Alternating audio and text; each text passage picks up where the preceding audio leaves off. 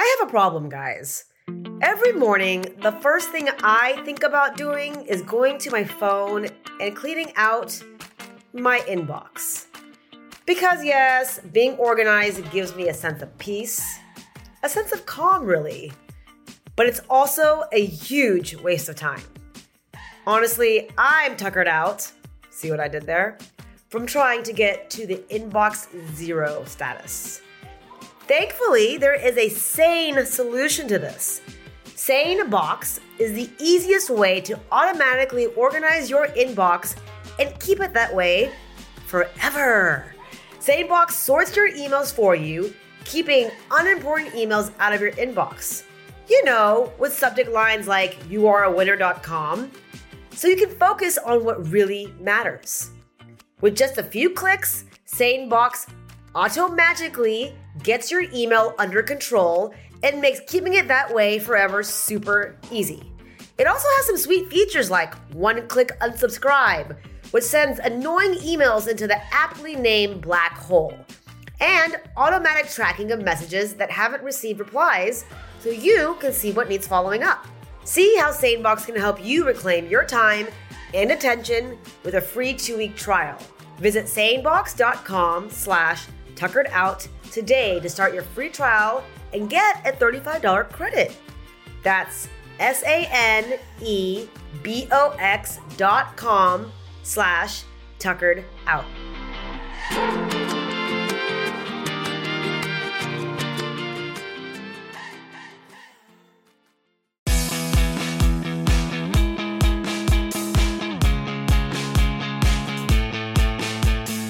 Hello. Welcome to Tuckered Out with me, Ami Tucker.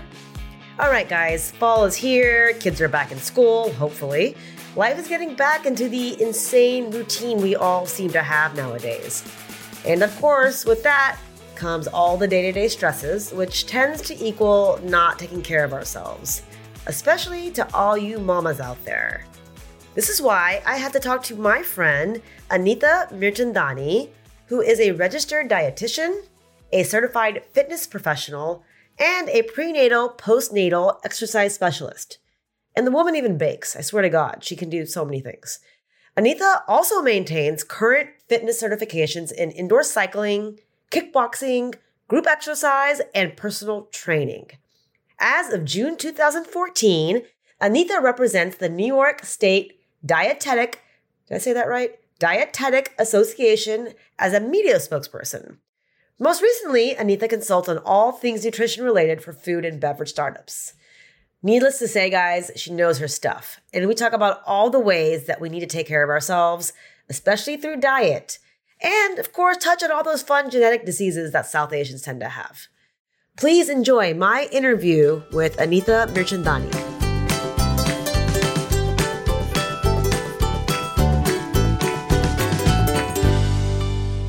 So let's start kind of in Texas, right? So we all know everything's bigger in Texas and portions are larger, and we definitely enjoy our food there. So I guess growing up, what was your diet and lifestyle like? Yeah, so we're South Indian. So my mom is, she prides herself in cooking. Like she cooked almost every meal. We probably did like one night a week. We went to like a local restaurant, and that was like our, treat. But she would cook predominantly 3-course meals that would have, a starch, which was usually white rice, and then lentils, which was usually, with some vegetables, and then a couple of vegetables on the side.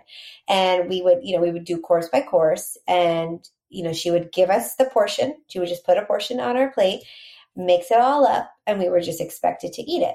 And I mean, I didn't know any better than that. And it was just growing up. And in terms of activity to complement that, we were active. I mean, we lived in a house. We learned to ride our bikes early. We were always playing with the neighbors, running around. There was no issue with me and my sister, playing sports or being active. But, not understanding the portions as you're growing up. Also, we grew up in the 80s, and, sort of in conjunction with this 3-course meal with a lot of rice was like the soda, the unlimited refills, the Frito-Lay was like hitting it big. So it was like chips up the wazoo. So we just snacked a lot. We would eat a lot, then we would snack a lot. We would exercise, but it was just never in the right formula. Right. I was in Texas last week and I was just talking to my brother and we realized, because both of us now are obviously more conscious about everything. Sure. We literally would eat Pop-Tarts, like Oreo cookies. What else was there? Like just Eggos, like those Lego vanilla wafers, Nabisco treats. Yeah. We would eat all of that every day, like in one day. Like I remember going to school and eating like Nutter Butter bars for lunch. You probably had cereal, like every cereal that you could imagine. Yeah. Cereal. And that was healthy. Like Lucky Charms was healthy. It was like, that was my healthy meal. Apple Jacks and like, because it was apple. So you thought like, let's eat Apple Jacks. Do you remember those frozen orange juices? Like it was in a can, you would, in the freezer, you take it out, you dump it, and then you put water in it, mix it. Yeah. Normal. Totally. I can't believe I'm alive right now. I know. This is what I'm saying. Like, I feel like so as South Asians, right, we have our genetic predisposition, which nobody knows when they're 12. And then, you just grow up listening to your parents because then you're just going to get in trouble if you don't. Right. And then you have your environment, which you're peer pressured into like doing. So we were screwed. Yeah, I know. And also like, I think for our parents, not that they didn't know anything, but they weren't really aware of this portion control idea. No. They didn't grow up with that in India. They weren't like, oh my God, this is, too much sugar, too much this. And so I think, at least for my mom, and I'm sure for your parents, they were providing home cooked meals. Good food. Totally. Good food, right? So that to them was healthy. Yeah. It wasn't about portion control or balancing anything out. Again, I don't know how I'm in one piece. Okay. So then did you go to UT? You did, right? No, I went to NYU. So NYU. Okay. Yeah. I left for college. Okay. And then what did you study there? My undergrad, long story short, I ended up majoring in Spanish. If you look at the diploma, it was a BA in Spanish. Nice. It was liberal. It was liberal arts. So I do speak fluent Spanish. Like I utilize it in my job today, but that wasn't what I thought I was going to do. Got it. Yeah. Well, it is very useful. Like I've been in Texas half my life and still don't know it. So then you applied to the 2008 NYU's dietetic and master's program in clinical nutrition. Yeah. So how did that happen? Like what prompted you to apply? And then second part is how did that start changing your relationship with food? Yeah. So I graduated in 2004. Even though I majored in Spanish, my interest was always something related to marketing. My father's a marketing professor, and we've always just had that, I guess, in the background. So I'm always interested in it. And so I got different corporate jobs that were marketing focused. And one of the jobs had like a program where employees could get a stipend and get certified or get, additional education, utilize the stipend for something, enriching.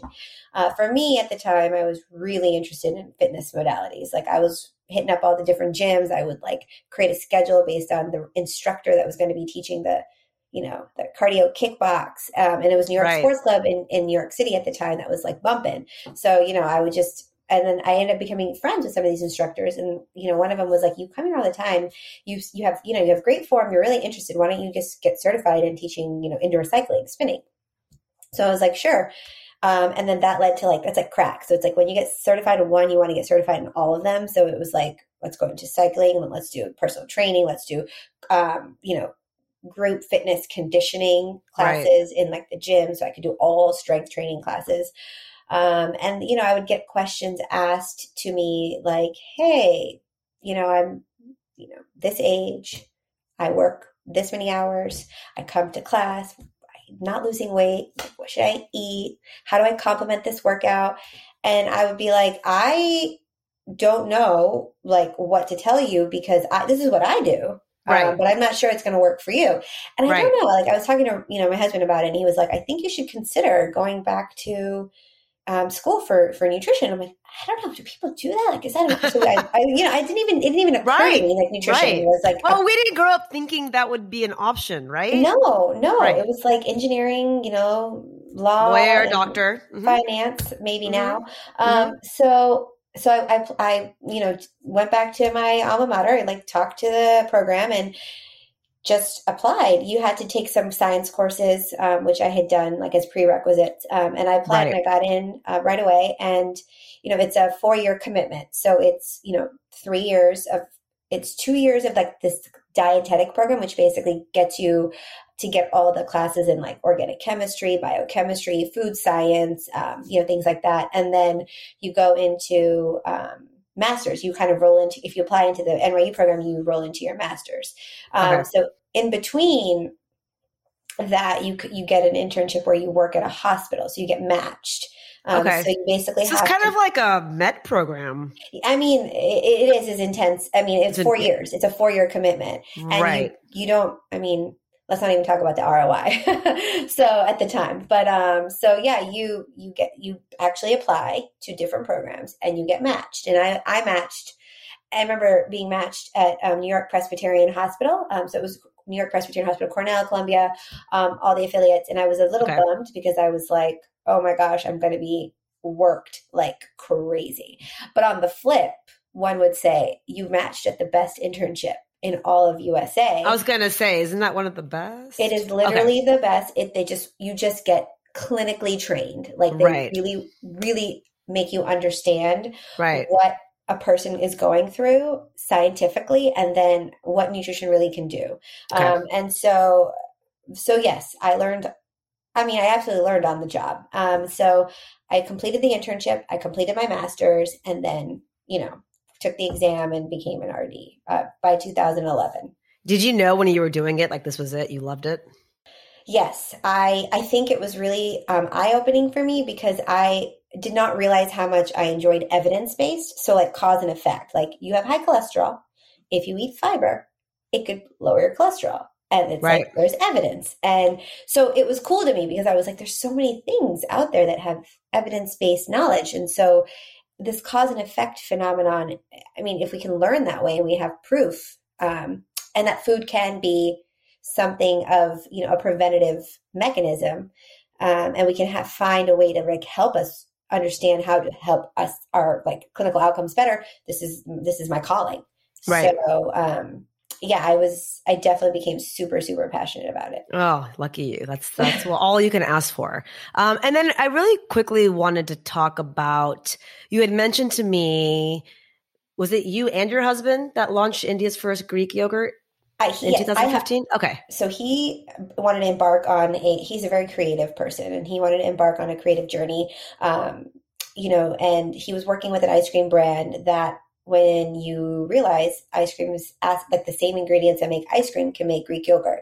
But, at the time, India's population didn't really understand. I mean, everyone makes yogurt in India. So Right. I guess for many people, they would, they couldn't rationalize, why would I go to a store and buy yogurt? So I helped him with the nutrition communication side of it to kind of help people understand how it differentiates between home yogurt and Greek yogurt. Right. Also, because it was a, consumer product good that was available at the time, India was also growing in terms of like grocery store concepts, Right. Online delivery concepts, like, like the Fresh Directs of here, where they had like the big baskets over there. And so it was like, you could actually place an order in your cart and get it delivered. And as a result, these products became more popular because you could just get it ordered right to your doorstep. That concept was very new. So to educate, I helped educate local dietitians in Mumbai. I just, found the organizations that had, big groups and they were interested in learning more. And so it was very heavily embraced by the Nutrition Society, like the dietetics and like even the nutrition science, because they were like, this is so cool. There's a Greek yogurt. There is a Right. nutrition label. It tells you how many grams. It tells you what the calories are. It tells you what the protein is, what the calcium is. So you can literally say, hey, take this as a healthy snack. Majority of Indians, I don't even know what the percentage is right now, and it's above 80% are vegetarian. Right. So, this is a healthy vegetarian snack that Right. you could complement your day with. And protein is always a big thing with Indians because, we are the third largest population to suffer from diabetes. And unfortunately, rice and dal is not what we were told to eat growing up. It is healthy, but we don't eat the portion we're supposed to eat. So if we ate the Right. portion we were supposed to eat, we wouldn't have this issue. Okay. But, given the fact of that there's so much lack of portion knowledge, this was kind of like a really great healthy solution. Right. So when you were there, did you see Indians there caring more about diet and trying to understand portion control and meeting more dietitians that were based there? Is that happening more and more? Oh, yes. Nutrition science is becoming more and more popular in India, for sure. Okay. I think what's interesting is that everybody is fascinated by nutrition, especially the Indians that I would meet. Like I would meet my son's, my son was in different programs, and I would meet local moms who'd be like, oh, you're a dietitian. I'd love to ask you X, Y, and Z. But ultimately, lifestyle plays a huge role in how that's going to play out. Like you could eat the healthiest food, but you're eating, because typically the culture there is they do everything a little bit later. So, they start their days later and they end their days later. It's like Europe, right? Like very European. Yes. Right. But like our bodies our bodies are inherently following a circadian rhythm. So we might wake up, like our eyes might get up, like open up at 7, our alarm clock might go off at like 7, but our bodies have been awake since sunrise. Right. So they're used to functioning, and our bodies sort of start slowing down closer to sunset. So even if you are eating like a salad, and nutritiously at like 8:30, and I'm talking about like every day consistently, your body is not going to process it the way that it wants to, because it's kind of like you're making it work overtime. Right. So the Indians didn't understand that concept, because to them, they're like, who eats dinner and goes out before like 8? So Anita, do you think that's changed over the years? Because from what we've learned, from our cultural classes and all this stuff, I feel like Indians were on that kind of a routine where, it's about waking up early with the sun, setting with us. That's kind of part of our culture for a long time. It's just changed over the years, right? Isn't that true? Or maybe with the British coming in, I don't know. But I know originally, according to like religious books, that's part of it. Yeah, I would say that maybe some of it has changed. Okay. It's hard because you can't generalize the entire population. Right. You've got the educated who are like professionally involved, and it depends on their schedule. I mean, it's a very hardworking culture and society. Right. So you can't knock that. And when you're working so hard, sometimes you forget about eating when you're supposed to. Of course. You can't worry about portion control when you're just trying to make it day by day. Yes, exactly. Right. What's your just straight opinion on this? Like, why do you think Indians, I have to say generally more in India, are more sediment? Like, why aren't they more active? Why aren't sports, I guess, more important over there? I think it's just the environment and the infrastructure. So at least from what I learned, coming from a really active lifestyle growing up, and then when I was living in New York and being able to do my time back and forth between Mumbai and New York, and having my first son travel with me back and forth, the idea of like going for a walk, while it does exist in certain parts, in certain urban areas of each city, it is not what someone would just like inherently do. Like, let me just walk to your building. Like, let me just walk over here. And it was really interesting because it's like how, in New York, you walk to get coffee. You might walk to pick up your groceries. Right? Everything there is car. So it's like, I do think that, it's just more difficult to achieve what you want to achieve in that environment. It's not that they don't want to. It's not that they can't. That's why the growth of like these buildings with like that might have more amenities in the building, or the gym, or people creating some home gym concepts and having a trainer come home. Well, when I was going back and forth, they did have several gyms that were extremely popular. People would join them and go, and they had tons of trainers. So that concept, I mean, all this, is and was very popular, but it's also expensive. So there's just, there's a lot of different challenges, I think, to get to being healthy. India, hope we can't figure that country out. Okay. I'm going to go into the South Asian diaspora in general. So Obviously, there's a huge population of us. I know you mentioned diabetes. If you can sum it up, what are the top 3, top 2 issues that most Indians genetically have to look out for? And then I guess on the opposite side of that, what do you think genetically South Asians are, I don't know how to even put the strongest at, what are our strongest healthy points, in terms of like what you've seen overall, which again, I know it's hard to sum up. Yeah, I mean, I would definitely say the 2 most common chronic diagnoses that we see are diabetes and high cholesterol, hyperlipidemia. We see that in predominant, it's what I would say is most South Asians have a genetic predisposition to it. Okay. When it hits people is very different, but that is something that we see, time after time. In terms of the flip, I very rarely see micro and macronutrient deficiencies in South Asians. Interesting. I also don't see hypertension specifically in, as like a majority. I mean, there are several South Asians that have hypertension, right? Usually in conjunction with diabetes, but I don't see it, in excessive growth. Yeah. I would say, I mean, I could probably generalize and might even say I don't see a lot of inflammatory diseases, but I think that's changing. So I'm feeling that right now. So we'll talk about that later. So is there any explanation for, why is diabetes and cholesterol so high in our community? Or is it just because? I do think that every single human in every single era is born with a set of genes, right? And certain things activate that gene. And so for some people, who might have eaten, like my husband's ancestors grew up, eating animal protein and, could have even been on the hunter side where they were like, whatever they caught for the day would be what they would eat.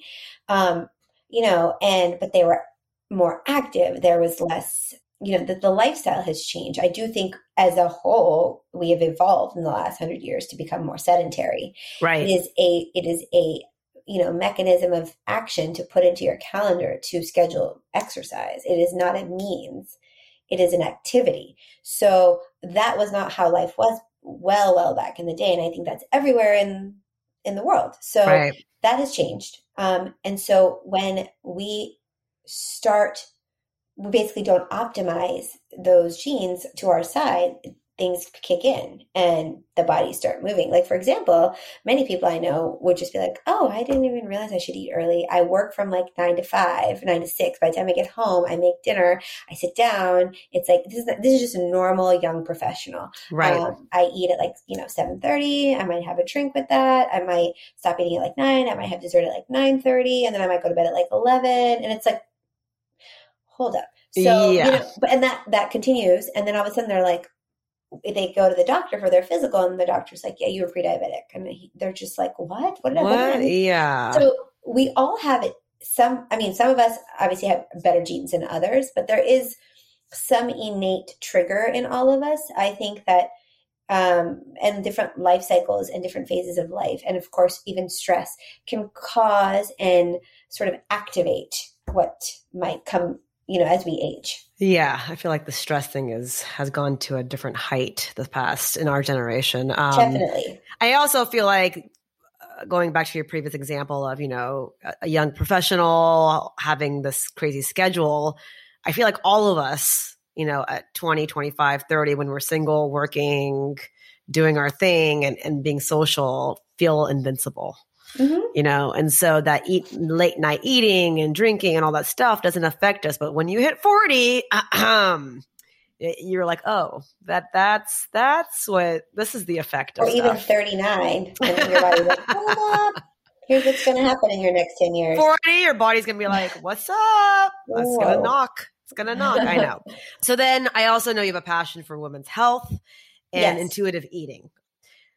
So again, I know it's generalization, but if you could give your top 3 pieces of advice to South Asian women like myself on how to eat well, which I know is like such a huge bucket, but maybe a few pointers. Yeah, no, I definitely, and this is stuff that I've practiced and I've learned over time. Right. The one of my top biggest pieces of advice is I don't really encourage restrictive eating. I'm a big believer in balance. So if you have cravings that are chocolate, or if you have savory cravings that are like chips, you have to find balanced approaches to incorporate them daily, because when you undergo stress or you undergo change, your triggers, they come out in most of the time it's through food.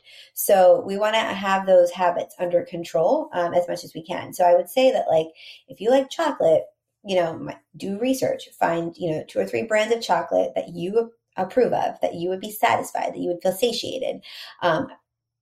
Read a nutrition label and understand what a portion is, and get that into routine. All right, I know, for example, I love semi-sweet morsels like chocolate chips. It's like crack. So I will, it's a tablespoon or 2 tablespoons is like 80 calories. So I will scoop out 2 spoons and I will put it on a counter and I will eat the portion. And that is my serving. And thus far, it has not negatively impacted or affected me. That's the key, right? What you just said is actually taking it out, putting it on a plate, and then putting that rest of that damn bag away, and not putting it on your lap while you're watching, like, whatever. And it should be accessible to you once you, like, it's like grab it and then move out of the kitchen. Yeah.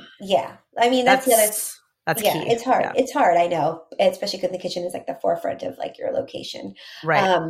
But that would be my first piece of advice. My second piece of advice is try not to get overwhelmed with everything that you read or hear, and try to talk to somebody. And I would say that obviously the most suitable would be a registered dietitian, but really find what aspects of what you are hearing are most appropriate and suitable to you, your lifestyle, and your current health status. Because I think a lot of people come to me trying this or that. For example, the keto diet. Like, it was, a lot of South Asians try the keto diet because they're like, we eat rice and we need to stop. And it's like, okay, hold on. Look how much rice you're putting on your plate. It's like more than a cup of rice. Right. That's 3 times the portion.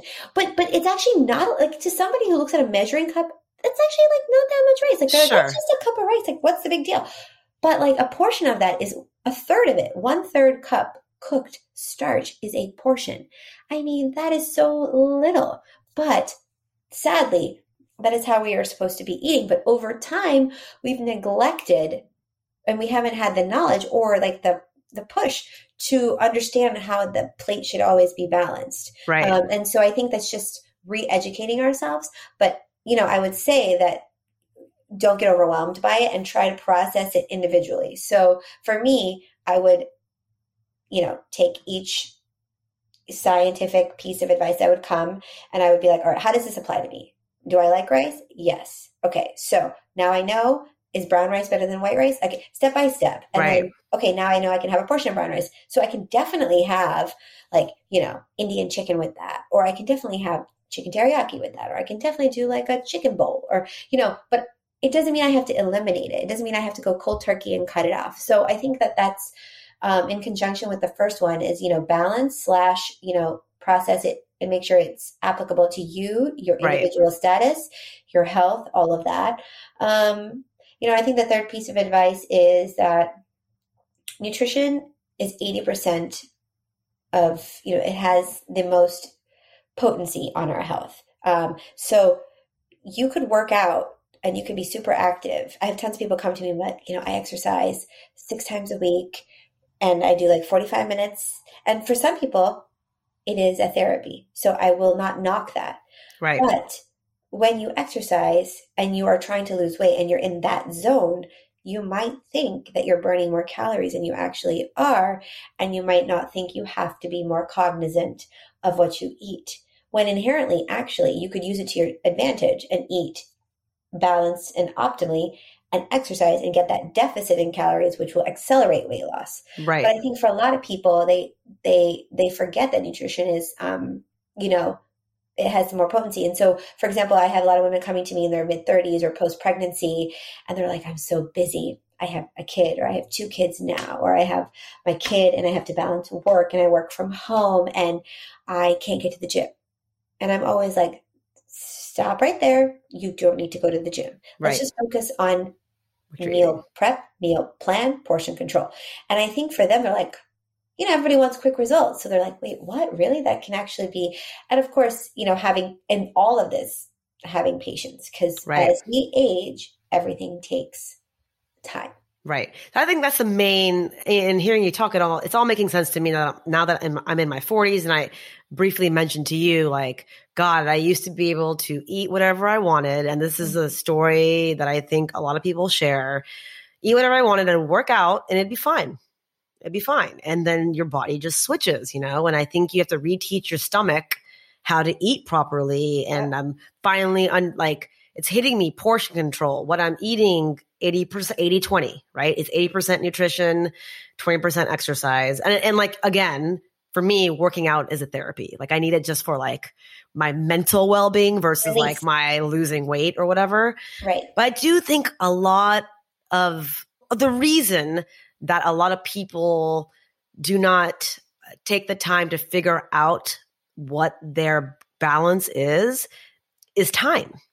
Of course. It's all about, it takes time to like figure out what makes sense, figure out that balance, trial and error. And no one wants to go through it. I mean, none of us have time, which is why a dietitian is key.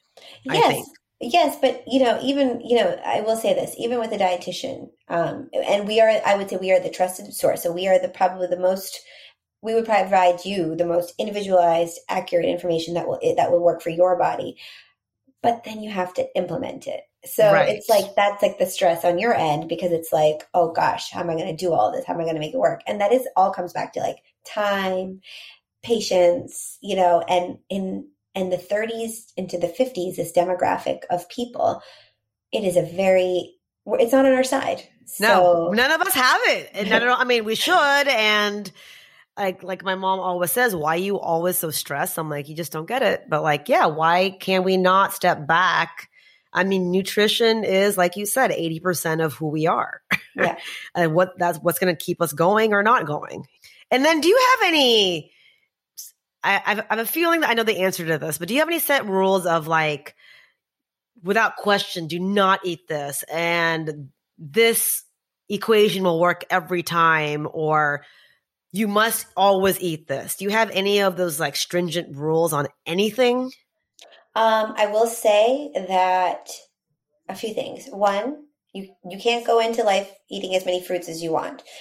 Fruits, because I grew up, my mom was like, but it's a fruit. And yeah, I'm like, yep, totally. But fruits have sugar. And it's like, until you realize that, like, she'd be like, oh, I eat like full fruits in the morning. First thing, empty stomach. My mom was like, it's sugar from God. I'm like, I know. And she's like, and I'm just pre-diabetic. I'm like, no, stop. So, I would say that fruits have a portion. So definitely portion out your fruits. It's a 1/2 cup portion. I always suggest to my clients, and even including myself, just max 2 portions a day. It's, and choose what you like, seasonal. Like if it's a banana, portion out the banana. If it's, an apple, it's a 1/2 apple. If it's berries, it's a, 1/4 to 1/2 cup at a time. So, there's portions around that, but, fruit in moderation. Right. And starch in moderation. So starch in the form of rice, brown rice, potatoes, sweet potatoes, couscous, quinoa, tortillas, bread, you name it, in that whole family is, if it's like if it's like a grain, then it's like 1/3 cup cooked. And if it's a slice or like a tortilla, the big thing is to read the nutrition label and understand what is a serving. Is a serving 1 slice of bread? Is a serving 2 slices of bread? More than often than not, it's 1 slice of bread. Right. And what is the carbohydrate? Look at the carbs, CHO. Look at the carbs on the label. If it's under 15 grams, you're good. If it's more than 15 grams, but closer to 15 grams, like 15 to 17, 18, you can get by. But if we're looking at 1 slice or 1 tortilla is like upwards of like 25 grams of carbs, don't forget, that's just one thing. Then you top it and you add for example, a burrito. Right. So growing up in Texas and eating Mexican food. So good. So good. And like chips and queso, and then enchiladas on top of that. And then rice and beans with the enchilada on top of that. That is like... I may have eaten that like twice last week. I mean, it's my go-to. I know. How do you healthify that? So yeah, I would say that really, really, really, you could probably... get a really great routine going if you control your fruits and you control your starch. Okay. And pretty much whenever you can, just eat vegetables, not by itself, but include it in everything that you eat. Just if you're making an omelet and you have the ability to throw in some spinach or onions, do it. If you're making a salad and you can just, scraps from the refrigerator, great. If you're, making some protein and you can saute some vegetables and just put it on an oven, whatever it may be, throw it on there. If you're doing like lentils or stew or chili, sub in the veggies. If you're making a pasta sauce from scratch, throw it in and blend it up. If you're making meatballs, throw it in, hide it in, like just as much as you can to squeeze it in somehow. I would say that try to optimize that as much as you can for yourself and for your children. I think ever since I've always been good about it. Obviously I'm veg, but ever since the kids, I'm eating a lot more just because I'm pushing them, and now understanding how we grow up. And sometimes and that's a whole other topic about how I'm nutrition with kids and trying to balance them out, which I think I'm doing, but who knows? I really wanted to quickly ask you this. This just popped up in my brain, the gluten thing, which is another big topic. Sure. How come half my friends are allergic? What's happening? So when we grew up in the 80s, we the form of wheat that was used in the majority of the breads that we would eat, sandwiches, tortillas, whatever, was the easiest way to say it is it wasn't authentic. So like those who grew up in Italy, processed, yes, heavily processed, a lot of alternative ingredients, and over time, our bodies don't have the ability to, undo all of those ingredients and even the processed wheat flours, and white flours, and so we didn't grow up. And it could have just been like the nature of the food industry, right? We didn't grow up having that authenticity to like what I would really say Europe or Italians have. Like you eat pasta in Italy, you don't see the same sort of epidemic behavior. It's so true. Is it just an American thing? I was in Europe pre-pandemic and stayed there for a couple of weeks with my friend. They had a house there, blah, blah, blah. So they were cooking every night, right? I stay away from bread. I can't digest dairy anymore. Like all this stuff over here, girl, I was there. I was eating bread. Bread and cheese literally every day and no issue. Yeah, I can safely say that even like the pastas there, like they have authentic einkorn like wheat flour, and like they just don't process it the same way. Everything is more fresh. The shelf life is not as long. Like there's just so many things related to the way that their food industry operates that people our generation that has grown up, I would say, since the food industry really took off, like in the late 70s, early 80s, we have really we're like the guinea pigs of like all of that, because now our bodies are seeing, I will say this, lactose intolerance, everybody will have it at some form of life because we just don't have the enzymatic breakdown that it's with aging. That's normal. Fun.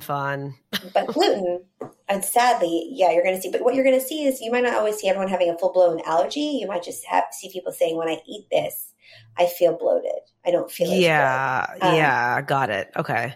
That makes me so mad. Like, why did we do this to Americans? Like, why is it that we had to process things? But that comes back to this one thing, is that if you were to test this, try eating gluten, enjoy your gluten in portion.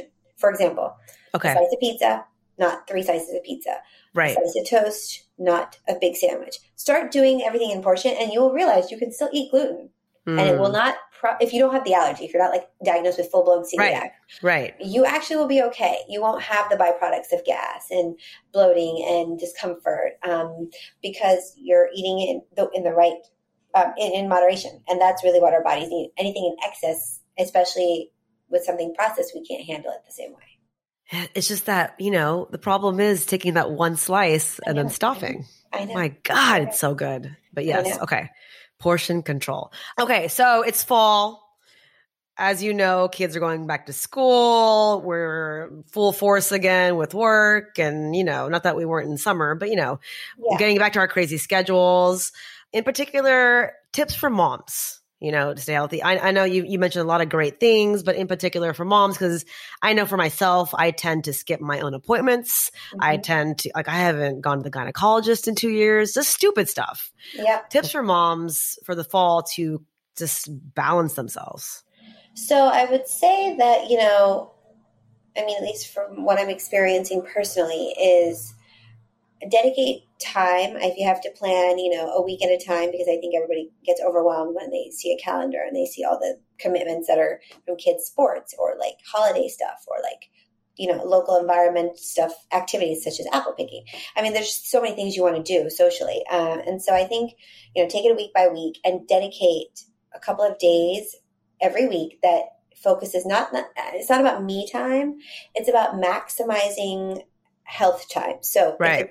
If it's 1 hour and you can dedicate that time to organize meals for the week, like sit down, figure out what you have in your fridge, figure out how many meals you can make with what you have. What do you need to order to supplement that? And how much can you make, in the next coming days where you only have to cook 2 days a week, but you can maximize 6 meals out of it. And that you're not standing over the stove. Maybe your efficiency is flipping to the Instant Pot because you could just put things in, or the slow cooker. Like, how do you maximize time? It's like my best friend, by the way, the Instant Pot. It's amazing. I know. It's literally my favorite I feel like thing. a chef because of it. Yes. Yeah. I made Instant Pot granola the other day. Like, it's so easy. Well, you're like a baker. Like you actually make. I need to come over. Yes, I'm like a huge baker. I was actually going to say my other, like for example, one thing I end up doing is I make a ton of mini muffins. Like I make big trays of mini muffins and I freeze them. And so in the mornings when the kids are like, my older son's in school and his bus comes early, I'm like just a mini muffin stuffed into his mouth, and I put like, shredded coconut in there, or I'll do flax in there, or I'll do like, a carrot raisin version of it or something, so that it's just something. Yeah. So that's part of the meal prep. So like kind of organizing yourself. And some of the work you do week 1 can last until week 4. So you might realize that like you don't have to do that much for the month. The other thing is carve out time for movement. It's not about exercise. It's about movement. So if you're working at your desk and you're not having to commute, schedule breaks to walk. I think that whether it's taking a phone call and walking around if you don't have to be on a Zoom call, or dedicating time either, as soon as the kids go to school and it doesn't have to be long. It's like 10 minutes, 15 minutes. Right. I don't ever tell people they have to spend more than 30 minutes really getting a dedicated workout in. We don't need to. If we're eating healthy, we actually don't need to work out so much. It's not like you need to be at CrossFit every day, correct, and go crazy. So, right. Yeah, some kind of movement scheduled in. And that could come in 8. You could be walking with your kid to his baseball practice, or you could be picking up your child from school and walking there. So it could be an 8, but it just has to be dedicated. And I would say the third thing is, prioritize, if you can, sleep, but not in a way that I'm like, oh, you guys need more sleep. Well, duh, everyone needs more sleep. Yeah. But pick a day where you've got nothing in the morning. Find a way to schedule, maybe, if it's like hiring a morning babysitter, or, maybe taking off with your spouse, or if you have some live-in help. Everybody has different caregiving situations, or grandparents, the kids can go sleep over. Like something where you can just dedicate, even if it's not sleeping in 8 hours, it's like sleeping in an hour and moving slow and starting your day a little bit more slower, mindful. Right. Yes. So I think that you may not get that every week, but once in every 2 weeks, if you can kind of get that slow down pace, I think that it will help stress levels, anxiety levels. It will help meltdowns for us, in our sort of, right. age. Right. Oh my God. Sleep is like my enemy right now, which I shouldn't call. I should be positive. I know. But anyway, that's a whole other podcast episode. I can't preach any of this. This is all things I'm currently working on. Right. No, but we need to just remind ourselves, like, I think right now for me, I'm struggling the most with sleep, which can affect so much to your body. Nutrition. Yes. Nutrition wise. I know it. And I'd rather, honestly, if I had a choice whether to work out right now or get good sleep, I would choose to get good sleep. Me too. So I want to get a little personal here, and ask you your advice, because I also want to make sure if people want to reach out to you, we're going to put your info in the podcast and in my notes. So I'll quickly tell you, we kind of touched on a little bit, but I'll quickly tell you what I'm going through, and maybe you can quickly give me some pointers I can start focusing on to perhaps improve these issues. Sure. Now, one is just, as we said, you age, it becomes 80% nutrition, 20% working out. You kind of touched on that. And that's what I'm struggling with. Like, it's not like I've become overweight or anything, but I just cannot lose it anymore. Like, it's not, I think I'm doing everything I can, trying to cut out the carbs, the fruit, all that stuff, and then working out whenever I can. But it doesn't seem to be budging. And so for someone like me who's 42, who's always been healthy, always been active, and now all of a sudden it's like stopped, I feel like. Even though I think I'm trying, besides the wine. Any other tips that you could give me? That's the first thing. And then the second thing is the inflammatory issue. So I was diagnosed with ulcerative colitis about 1.5 years ago. My dad has it. He got it when he was 40. And so right now I'm on medication. I've talked to many doctors about causes and is it genetic? Is it diet? Is it stress? And everyone is telling me different things. And so if you could talk a little bit towards that. Absolutely. The first thing is, yes, things do slow down as we age, even if we're trying the same formula. So, upon hearing this, this fast response would be like, let's switch the formula. Let's change your day schedule up. So I would say, whether if there's things like circadian rhythm fasting or intermittent fasting, and there's extreme versions of them and there's more balanced versions of them. And 80% of the time you could do a balanced version. So for example, start eating at like 8:39, space it out and have smaller frequent meals so that you're having like a snack around 10:30, 11, maybe lunch around 12:31, maybe another mid-afternoon snack around 3:34, and then maybe dinner around 6:37, but capping your last meal to end by 7:30. That's hard. That part is hard. It's a struggle. I mean, I've been trying. So what I've been doing, Anita, so I've been trying to do the 11-7 thing. What's it called? The diet where you eat from like 7 a.m. to 5 p.m. or whatever. 11 a.m. to 7 p.m., right? Yeah. So I've done that. I do it like weeks at a time. Then I take a break. Weeks at a time, take a break. Again, this is my own formula in my own head. And then at night, I have issues of wanting to munch. Of course. Like, it's so hard. And so I just decided, I'm like, instead of like grabbing for the bucket of like froyo or whatever, I get celery, or I get like something where I'm like, okay, it's not too many calories, and like light Italian dressing, which I know is not great, but that's the one thing I'm like, okay, at least I can do something where I'm craving it. 'Cause I'm usually awake at night doing the podcast stuff. Sure. Yeah. So I'm like, I don't know what else to do to make up for that just carnal need. And then I started drinking water with electrolytes to like give me some kind of flavor. And then the gum thing, which is like, I have like TMJ because I'm like, I can't keep chewing gum at night. This is ridiculous. So how can I curb that craving? So one, it's likely coming from two things. One, your body is tired. And two, you haven't eaten enough calories throughout the day because you haven't given your body enough energy to sustain itself to stay up late at night. So if you're doing the 11 to 7 on those particular days, you need to eat more in the 11 to 7 window. Okay. So increasing like things like nuts, nut butters, if you don't have allergies to those, or, seeds, chia seeds, hemp seeds, finding ways to like incorporate these things. Steel cut oats is something that I eat every day. It's just become ingrained in me because when I was diagnosed with prediabetes, even though I didn't have any of the other signs of it, I switched to steel cut oats, and it is literally my staple every morning. And I feel full, and I eat a proper bowl of it, a portion of it. And so I think that there's, optimizing figuring out what foods help you stay full longer, and including those in the 11 to 7 window, because it's a very restrictive window time for you to eat. And many people just will think that, okay, I'll start at 11 and I'll start at 7, but they forget what happens before 11, what happens after 7. And so then the day goes by, and then all of a sudden at 7, they're like, I have to stop eating, but they don't even stop to think like, did I eat enough? Was there enough food in my system? Like, how am I going to sustain? Because who has time to think about that? Exactly. It all goes back to that. I know. So eating more during that time. My big thing was you need to maximize daytime calories. And obviously, healthy suggestions would be, you could do a lactose-free yogurt with some nuts. You could do something like there's like paleo nola. There's like nuts and seeds blends you can just get and sprinkle on top. You could do a thin sliced toast, like Dave's Killer Bread. Various brands like that have like thin sliced bread. You could smash some avocado, some chili oil. You could do nut butter and some chia seeds or hemp seeds.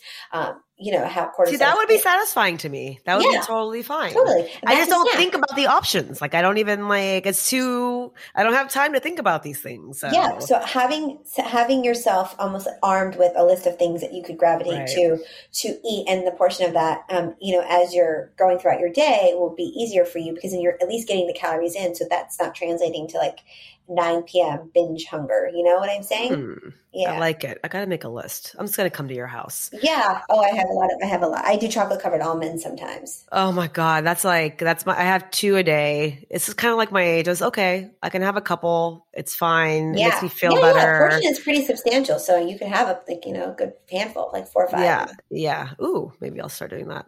But yeah, like I said, it's nothing crazy. I'm still healthy. It's fine. It's just, and I also have to accept the fact that I've had 2 kids. My body's changed. Like it's not going to be the same bone structure. Yeah, pregnancy does different things to our bodies too. And yeah, to touch base on the colitis piece, the question, I would say that, the big thing about inflammation is that when you already have existing inflammation in your body, how do we limit external inflammation? And that's really stress. And also, how do we go in periods of time where we're inconsistent with what we eat? So something with like Crohn's disease or ulcerative colitis really requires a very structured routine eating and not wavering from that. Typically something low acid, like low in caffeine, low in chocolate, low in tomatoes, low in like the typical caffeinated triggers, less acidic food, really focusing on like a neutral pH. So it requires a little bit more, sitting down and kind of working out a proper meal plan. But definitely, I would say that, like you said, like we don't know what has triggered this onset for you. Right. But kind of working with the stress, which is external, working with diet, which can make it consistent. And obviously, you're on medication. So like. Right. Which I come from the old school thought. I'm not a medication person. I've turned into, one that doesn't want to take medication. So the goal is to get off it. My dad was able to get off it in 5 years and he's been off it for, he's 75, 30 years now, but based on diet. He also doesn't drink caffeine or wine or anything, right? Like, so am I willing to give up alcohol and coffee? No, I know I have to like lower it, and like, totally. I love spicy food and I know the triggers. I can tell it's stress in the food because when I am stressed or I'm out on vacation, not carrying, it triggers for sure, and so the medication obviously helps. Is just, it's been a 1.5 years and I want to start thinking about how to get off it without totally eliminating the fun things in my diet. Well, yeah. And you also are going to have periods of life where you're going to get like more inflammation and less inflammation. Like you're going to have more triggers and less triggers. So I think that that's something to pay attention to. Like when you kind of, what's happening externally when these triggers, like I'm feeling more discomfort and then kind of fixing it as much as you can. I think a lot of mine is stress and I'm like, it's like constant. Well, yeah, that's the other thing. We're always about something, right? I think we're tired of being stressed. Awesome. This was awesome. So if people wanted to get hold of you, yes, what's the best way? So I have my own website. It's my first name and last name.com, AnitaMerchandani.com. Okay. I know you'll have it spelled out. Yep. And, there will be several ways to, I do have an Instagram. It's Fit Nut Anita. Okay. I probably should post more, but time. So social media is so tiring. I can't even handle it. I'm like, everyone's like, why aren't you posting more episodes? I'm like, I don't know. I know it's a lot.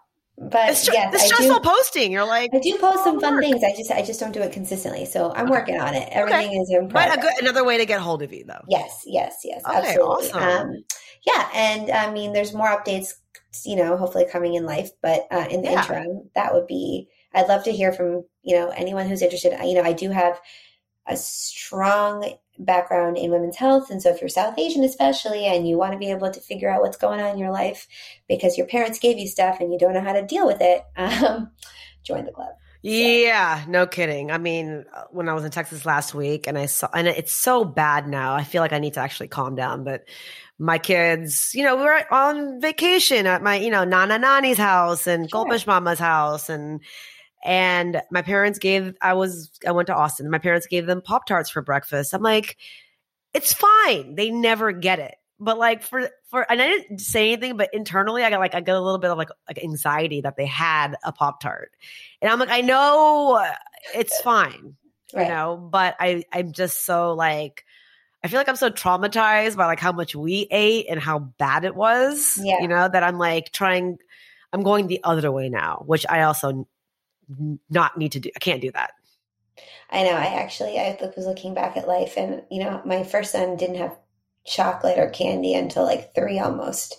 And my younger one, like, he was like, chocolate was like second nature. Yeah. It was like, where's my cake? It's fine. Exactly. So I think, like I said to you, everything comes back into finding ways to balance it. Like I give the kids, chocolate covered almonds, and that's chocolate. And there's some nuts involved. There's just right. Work. We have to work on the creativity on it. And hopefully the kids will like it. But I'm working on that. The creativity I'm getting. I focus with the kids for sure. I just need to make sure I'm not passing. I feel like I'm passing down my food anxiety to them. Totally. And I can kind of sense it with Anya when she kind of hesitates on things. I'm like, you're at a birthday party. Please eat cake. Because then during the week, I'm like, no sugar. I give them one treat a day. Sure. Right? So like at school, I'll give them 2 Oreo cookies or something fun. Totally. Because they should have it. Yes. But then when they're at home, it's dinner, and then nighttime, it's milk, and that's it, whatever. But yeah, I'm feeling it a little bit. I'm like, oh shit, I hope I'm not passing this down. Well, that's the thing. So, I mean, as long as we can, I mean, I can't even go that route yet. I have to first say we have to figure out. I know. We've got 2 decades of stuff that we have to process. I know. Lots of Pop-Tarts in our bodies. Yeah. And Chewy Chips Ahoy, for sure.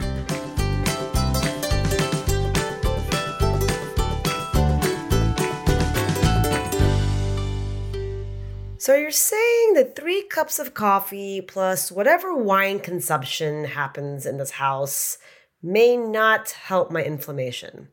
Interesting. Great talk with Anita. I think we can all use some great advice on how to keep our day-to-day a little bit healthier. You can check her out at anitamirchandani.com. I'll write that in my notes. And you can follow her at FitNutAnita for some interesting updates on fitness and nutrition. I hope you guys enjoyed the episode. You can follow me at Tuckered.podcast, tuckeredoutwithami.com. I will see you fools next week. Thank you for listening. This is Tuckered Out.